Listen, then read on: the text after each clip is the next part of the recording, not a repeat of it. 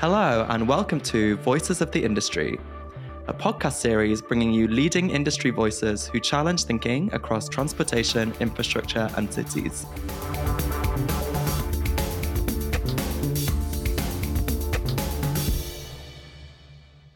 California is the most populous state in the US and boasts a GDP which is projected to soon overtake Germany as the fourth largest in the world. At the same time, the Golden State has big goals of achieving carbon neutrality by 2045. Aiming to capitalize on its abundant renewable resources, the latest targets for California from the California Air Resources Board offer a drop in air pollution of 71%, reduction in greenhouse gas emissions of 85%, and lowering of fossil fuel consumption by 94% over the next 2 decades. The project, which is now planned to extend further north to Sacramento and south to San Diego, will be completely electrified and powered by renewables and is projected to reduce carbon dioxide equivalent emissions by 2 million metric tons annually. HSR will revolutionize travel along the Pacific West of the US and will reshape life for Californians whose infrastructure and urban planning has for so long been private vehicle-centric. Cities and localities along HSR like Bakersfield, Fresno, and Kings County will soon be transformed by unique rail stations which are green, architecturally distinct, and which will facilitate both a new way of living and multimodal sustainable transport. So, with me today to discuss this exciting development for California is Meg Cederoth, Director of Planning and Sustainability at the California High-Speed Rail Authority. Meg has worked in urban planning for 2 decades and has experience in sustainable infrastructure, land use, and transportation planning throughout the United States and around the world. Meg, welcome. How are you? Thank you. I'm well, thank you. And I heard that you cycled into work today. Yes, I did cycle into work today. I cycle to work every day that I'm working in Sacramento. And is that a new cycle lane or is there an established cycle lane network in Sacramento? Do you know what's wonderful about Sacramento is there's a very good network of established cycle lanes, but recently the city has taken efforts to upgrade many of them. Sadly, not on my route yet, but from time to time, I get to use the very nice green painted, separated through bollard kind of bike lanes that are protected from the travel lanes for automobiles. They are excellent. I think Sacramento has a great focus on multimodal active transportation. Excellent. Also joining us is Alistair Dawson, who heads up Steers operations in North America. Alistair, you're based in Sacramento and may soon be riding HSR yourself. What do you think of the bike lanes in Sacramento? I love them, Tim. Hi, Meg. Good to see you. I also cycle to work today. I do every day when I'm here in Sacramento. I don't either have one of those new cycle lanes, but I do love them. And I like to think that my personal taxpayer dollars are going to pay for my cycle lane. So I feel a great sense of ownership, but they're great. Good to see you both. Excellent stuff. So for those of us not based in Sacramento, is it always sunny in Sacramento? It is always sunny in Sacramento between, I think, March and November. And then occasionally clouds roll in. Last winter, a lot of clouds rolled in for an extensive period of time. And we received, I think, more rain last year than we'd received in the entire decade prior to that. So, but usually you can rely on it being fairly sunny and particularly this time of year, fairly warm, which makes it nice to cycle as early as possible in the morning. Well, I live in the UK, so that sounds fantastic. But we're not here to talk about the weather, unfortunately. Meg, we are here to talk about the station planning process in California and with California High-Speed Rail. I know that the station planning process is very important for the HSR authority. I wonder if you could tell us some more of your key priorities for station planning and how these feed into the sustainability objectives overall. Oh, absolutely. So I think first and foremost, our key priorities for the stations is that they are beautifully designed world-class stations that are an exciting addition to the cities in which we're locating high-speed rail stations. That's kind of an aspiration to make sure that they express the excitement and the uniqueness of high-speed rail as a new transportation tool for California and as a transformative transportation investment for California.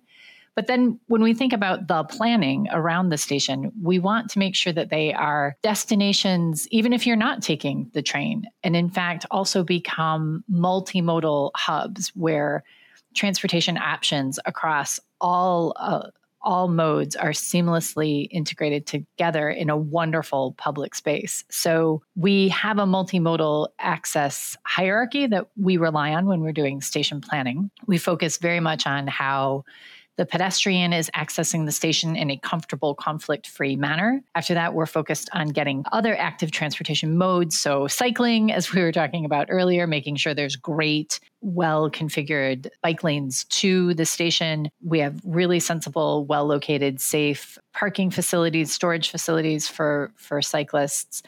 And then also looking at other active transportation modes, be it the kind of one wheel or a skateboard, or name your active transportation mode of choice. I feel like every other week there's some sort of new scooters.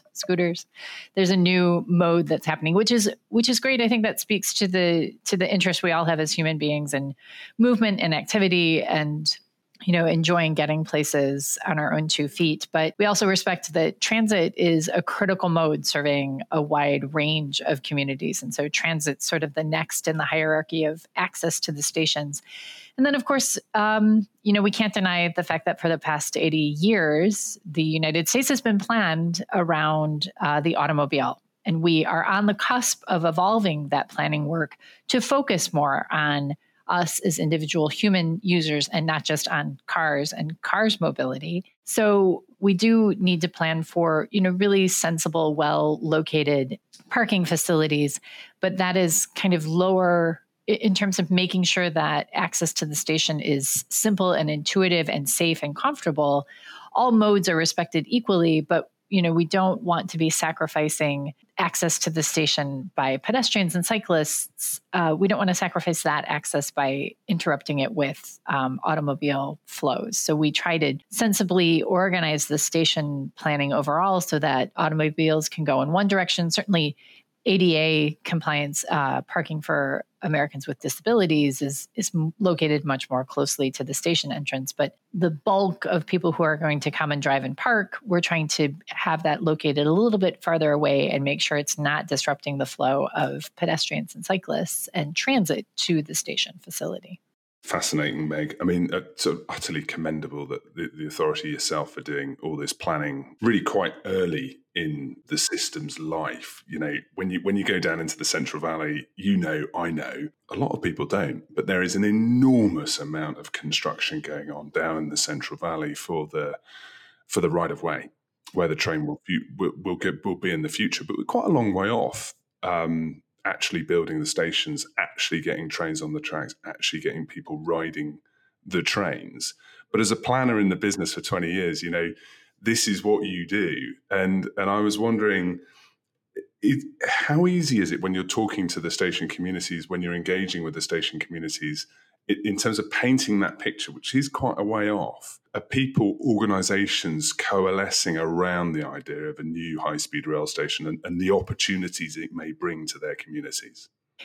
They are, which we're really grateful to see, because to your point, the Central Valley itself hasn't necessarily been organized around active transportation or very compact land use. Although interestingly, historically, the Central Valley communities formed around railroad and a railroad line. So you do actually have a great kind of downtown core and network around the station that you can build on. But what I found most gratifying is, to your point, we're 7 years out from having customer service on the first rail line. Our goal is to get customers on trains in kind of early 2030, that kind of 2030 33 range. And that is not a lot of time. So anyone who works in the infrastructure space respects that. That is not a lot of time. And then I've also found when you are working with communities who are focused on active transportation, the cycling advocacy, pedestrian advocacy groups, they are in it for the long haul, right? They recognize that their voices are important to bring to the table early and often. And I think what I've noticed is a recognition that the more people who are walking and cycling around the streets adjacent to the stations and into the station, the greater that is feeding economic development and the vitality and the community vitality of these areas. So I think there's a great confluence of several trends where people want to keep building community around their stations. They also want active transportation options. They don't want to have to drive to every single destination. They recognize that getting more activity around the station means attracting more range of land uses around the station, which means, maybe I have to drive to my job, but then if I live in an area that has, medical facilities, a shop, entertainment facilities, a nice coffee shop, it means, and a school, it means maybe you can walk your child to school, do some calls at the coffee shop, and then, commute to your job the 3 days a week you're commuting to your job. But I think it's interesting watching this trend play out in the Central Valley. And I would say that there is a real strong commitment in every single Central Valley community around pedestrian safety, traffic safety, and really using the tools of transportation facility design in the service of safety and community building and economic development. So that's actually incredibly gratifying to see, because that does work really strongly with the station design and station area planning. We certainly see that in some of the other work that we're doing with stations. When you've got a mature system like the UK has, which has been going for years, people can see that, and there's a realization that the value of station investment, which is what we do quite a bit of work with others, and actually mobility hubs now on this side of the pond. That a train is quite interesting. It's sort of unlocked this idea of a train traditionally coming to a community, but then if you see it from the other perspective, which is the community coming to the train or the community using the train, you talked a bit about users and non-users. There's going to be people using these station facilities both to connect to high-speed rail, but probably to connect to other modes. If we get it right, which we will, you're going to get people using that facility for high-speed rail and non-high-speed rail use, because it should be integrated into the urban fabric in a way that responds to that local community.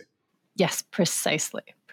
And we expect to have the station contain areas like plazas and other places that people would come to, even if you're not taking high-speed rail or even taking transit, but you're coming there because this is the place you can gather in your community, or this is a place you can take your kids to play in the community. These investments are both about making a really good, well-organized, highly functional high-speed rail station, but they're also places within these cities that are incredibly important. I think that you're both kind of talking about links between placemaking and active travel and economic activity. Meg, I wonder if you could tease those links out a little bit more for me?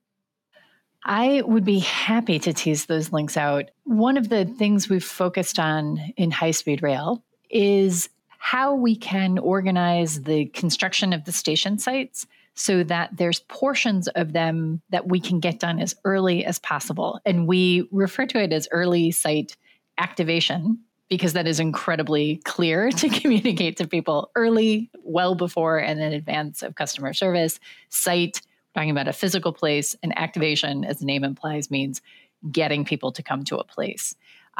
We could also use the term placemaking, but I have found that sometimes that phrase falls on deaf ears, depending on who the audience is. But early site activation, you can see yourself in any of those three phrases.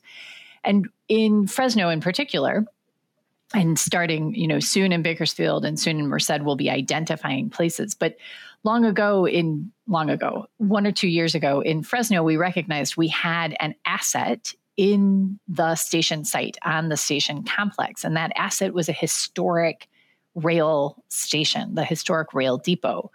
And it had been transformed into office use in the 80s. It has, not necessarily been well maintained by other owners over time. We bought it about 5 years ago. We've had people in it for a while, but now we are poised to do seismic and make it universally accessible, and also do seismic retrofits to it so that it can be used for a variety of uses in advance of high-speed rail service. In front of it is a place that used to be a park. It used to be the Chamber of Commerce. That was removed in the 50s. The Greyhound bus station went in. Then we bought the Greyhound bus station. It's now gone. We have a blank slate of 2 acres in front of a historic depot. That place is part of a link within the city of Fresno, kind of linking the downtown to the Chinatown community, and where we received a grant from the federal government, the Rebuilding America's Infrastructure with Sustainability and Equity grant, the RAISE grant. We just received $20 million to invest in this place, get that done well in advance of high-speed rail service. So we're aiming for construction to start in 2025, and that will create a plaza. It will create a place where we can program with a variety of activities.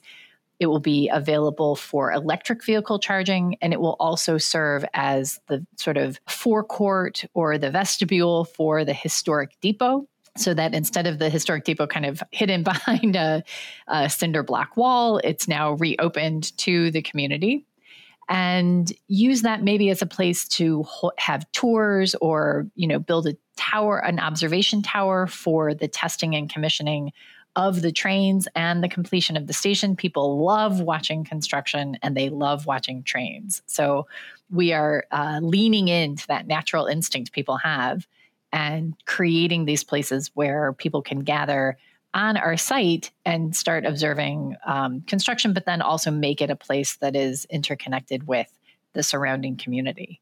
I mean, that's fascinating. There's a bunch of projects out there, aren't there, where actually they've realized that people are just fascinated with construction. And so giving people the opportunity to watch is quite important, because you get some good kind of community engagement when you do that. Thinking to sort of lessons from elsewhere in the world, and there are so many, and there's a station in Italy where the railroad had cut off 2 communities. They rebuilt the station, connected the 2 communities with a massive walkway. And then you're getting more permeability over the once sort of dividing asset. So there's plenty of examples like that. Can you think of any other examples that perhaps may be applied to other stations in the high-speed rail system? Do you know, I think the station serving as a bridge, and I'm glad you touched on that. I think there's many examples where you look at a rail line and you realize it has done, there's a reason there's the cliche, the wrong side of the tracks, because it's a piece of infrastructure that historically has divided communities. And we have recognized how important it is for the station itself and the station complex to serve as a bridge across the railroad tracks for communities. So, in places like Fresno, we are putting in a pedestrian overcrossing bridge that's available to the public so that you are reconnecting downtown and the Chinatown community there in Fresno. But by the same token, there's other opportunities in Merced and Bakersfield, as well as the other stations along the entire alignment, to continue to use the station as a piece of infrastructure that connects communities across both sides of the track. And I think that, that investment, that re-knitting together of the urban fabric across this rail line just continues to reinforce these places as areas of investment. And, a lot of local land use planning has focused on these places as areas of investment. This is the place where you could build taller, you can build more complex buildings by right or by default, because the city has recognized they want to be concentrating development around the stations. So that in turn helps with long-term sustainability for the state of California. So, placemaking might sound like, oh, it's nice to do for the community, but really at its heart, it is nice to do for the community. It does have a really strong equity motivation behind it, making sure we're investing in historically underinvested communities. But also there's a longer term or a broader picture sustainability motivation behind it, because the more we're focusing on these existing downtown cores with existing infrastructure, the less pressure there is on kind of further flung areas and the reduction of pressure on natural and working lands, so that you actually are allowing those to remain as functional farms or functional rivers, lakes, streams, forests, and providing us with ecosystem services. Yeah, that's really interesting. And Alistair, I just wonder, with economic activity, placemaking, active travel, how does that figure for STEER? Over here, we talked a little bit about the social value of stations and station investment in the UK, which is all about taking a kind of legacy estate, developing estate, and kind of bringing it up to scratch with local or with current thinking. Over here, that translates, I think, probably best into the mobility hub work that we've been doing with Orange County, that we're soon to be starting with SACOG up here, who are the Sacramento Area Council of Governments.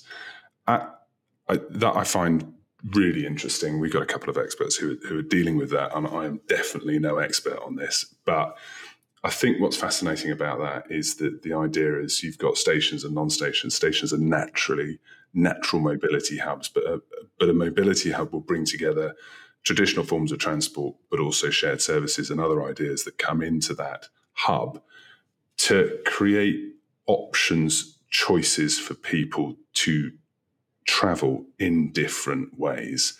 And the idea being is if you create a network of mobility hubs, then you increase the amount of non-auto travel that is going around with chain trips and things like that.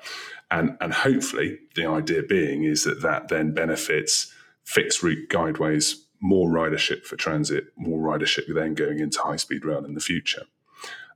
So we're doing a lot of work on that. There's a lot of industry activity going on that at the moment, which is just incredibly interesting. And Meg, you must be seeing that as well from your involvement in the planning discourse around the state and your kind of bigger role as one of the organisations with some of the most money there.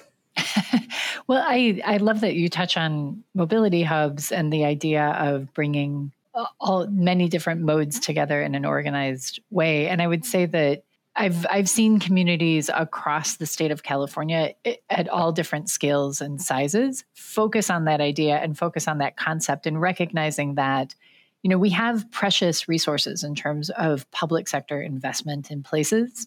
So using those in an organized way in a mobility hub or in sort of a streetscape landscape improvement alongside that, they recognize that is a great catalyst for economic development and private sector investment as well.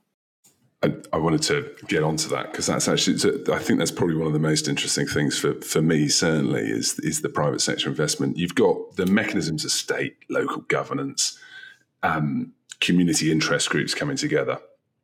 And you've got your $20 million raise grant for Fresno, which is fantastic to know about. And a bunch of industry professionals who are really working to improve these public spaces, to relink communities. So all of that is working. Where you see the most successful stations is where you're getting private investment as well. Now, that doesn't necessarily mean private investment in the station, but it's the idea of sort of California high-speed rail as a catalyst. You're making this quite big investment dollars, the station building, the urban realm, creating a catalyst for other investment to come in from the public side. Around that, are you seeing the developer community activate? We are seeing that at a variety of scales. I think you're very familiar with this phenomenon called the global pandemic. That significantly disrupted a number of core areas, and that significantly disrupted all of our lives. But in particular, it's disrupted your sort of classic real estate markets and how people were choosing to make investments. It disrupted the transportation sector and how people are using different modes of transit. I think we're now moving past that. We're starting to recoalesce. But even with that disruption, you still see that, to your point, when the public sector is investing in a place and more people are coming to a place, the private sector puts up their antenna and says, oh, with my scarce dollars, where do I want to put them? Oh, I want to put them in the place where there's a brand new hundreds of millions of dollars public sector investment of high-speed rail, bringing many new riders, much more foot traffic, which is incredibly attractive to retail, to commercial. So we are seeing that It's slowed. I guess my point about the pandemic is it slowed everything, but you still are seeing a lot of interest in these places. I think they want proof that we are going to get there. And I think the station design work, as the private sector starts to see these design concepts and really understands the physical limits of the station, I think you'll start to see even more investment and even more interest in the station areas specifically, because people recognize, oh, this is the place I want to be. If I'm doing a new investment, this is where I want it to go. Speaking of station design, I know that it's important for you that those stations be reflective of local character. And I wonder if you could give us a really nice example of that and also tell us a bit about the stakeholder engagement process. In terms of fitting the station designs into the local context, we have kind of a dual mission to fulfill. One is to create stations that are iconic and, really legible in the urban landscape, that that is the place where I go get on high-speed rail. So we've focused that around a canopy that is consistent across all 4 of the new stations that are going to be designed in the Central Valley. And from a very practical standpoint, from a constructability standpoint, it's fantastic for the high-speed rail system as an operator to have a canopy that is consistent. It has the same bolts across all 4 stations. The lamps are the same across all 4 stations. That just helps us from an operational standpoint. It also helps the public from a legibility standpoint, right? All of these stations are designed to be consistent. So when you come to use the station, all of the facilities are in the same place. Ticket vending will be in one place. How you get to the platforms will be consistent. The look and feel will be consistent in the station or just adjacent to the tracks. But they are in very different locations across the Central Valley. And those are communities with a particular sense of their community and identity as expressed in their local architecture vocabulary. And one of the efforts we'll be moving to really at beginning next year will be a series of conversations with the local community, surrounding and adjacent neighborhoods, as well as, very importantly, the jurisdictions, to understand what we change about the site layout and the site furniture so that it is expressing the context of the local community. And so it's what we hope to achieve is this clarity and kind of distinctness of identity on the station site, that I'm clearly in Bakersfield, I'm clearly in Merced, I'm clearly in Fresno. There are things that evoke the local context, be it certainly landscaping. Even in the Central Valley, there's still some subtleties around the microclimates in each of these locations. So native adaptive planting will be slightly different color palette in each location. The site furniture, so things like benches and lights and trash bins, should be more or less consistent, but may have a different color or a different feel to really evoke the space. And then, as you move toward the station facility itself, that is far more consistent. Yeah, because you've got, at its heart, a train station does a thing. It sells tickets and it gets people onto the train, and it does that safely. And that is, there are some things that the station must do operationally, but that's actually relatively straightforward. I think it's this integration into the urban fabric, which is much more complex and much more sort of co-creative with the community. So there's, I know you've done there's some early work that's been done on that. And this is the recent work with Arup and Foster's is taking that, advancing that to something that's much more serious, right? Yes, exactly. And I think the reason we have a RAISE grant in Fresno is that we did a lot of coordination and collaborative design work with the surrounding communities to understand what did they want to see on a plaza, what makes a plaza of interest to them. And first and foremost, they said shade.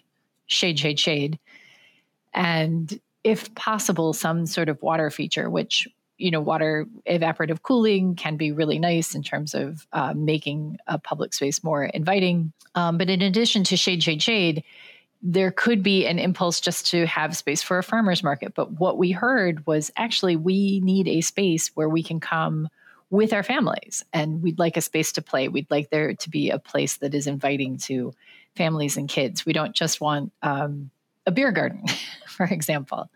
So I think that the community involvement process, and as much as we can actually do some co-creation of those plazas and public spaces with the community, the more it will fit into, the more it is a beloved part of the community and used by the community, which then, has an attractive effect relative to economic development because people want to bring retail to where there are people already coming. And something that I'm interested in terms of reflecting local character and building beautiful stations, is there can often be a tension between communities and big infrastructure projects. Is that something that you are consciously trying to avoid, or something where you're trying to bring local communities along? That is a fantastic question, Tim. I do recognize what you're saying, that a program of mega projects, it can be incredibly hard for your average citizen to understand how they enter into the process, how they get engaged in the process. And so what we rely on is a fantastically dedicated team of public information officers who do a lot of great engagement with local universities, local school groups, local community organizations, and just helping them understand the project writ large and the process. That team does a fantastic job of going to farmers market and going to school events, going to a number of different facilities or a number of different events in Fresno. I want to call it the clothing swap, or it was this event that we thought, wait, why are we going to this? And the answer was, well, because that's where all the students are going to find vintage clothing or to, barter. And they found that was a great place to making sure people had good information about the delivery of the system and how they could participate in its delivery. And then to your point, as we're delivering station design, we are also cognizant of those opportunities to break this massive project down into something discrete and meaningful and allow the community, help enable the community to participate in co-creating some space or understand where they can actually have an influence and put their fingerprints on the space. Because otherwise, you're right, it can just seem really big. And to Al's point, like when you go now in the Central Valley, you go past these massive arches and massive kilometer-long viaducts, and everyone, you look at those, and as a human being, you're like, that's really large. I don't really understand how I would influence that. But when it comes to the station, it's both quite significant and sizable. I mean, 1,400-foot-long platforms are a quarter of a mile. It's a very large station, but it's the rest of the station facility gets feathered into and integrated into the urban context. And we look for opportunities to make sure the communities can be involved in that. It's also about there's the process of engagement, right? There's a process of bringing people along with you and getting people involved, those who want to be involved. But then there's a permissibility, isn't there, of people who are really unhappy about having high-speed rail in their backyard. And some of the work that we've done with you over the years has been about economic impact analysis, because your brilliant communications people use some of the analysis that we produce about job years of employment, labour income.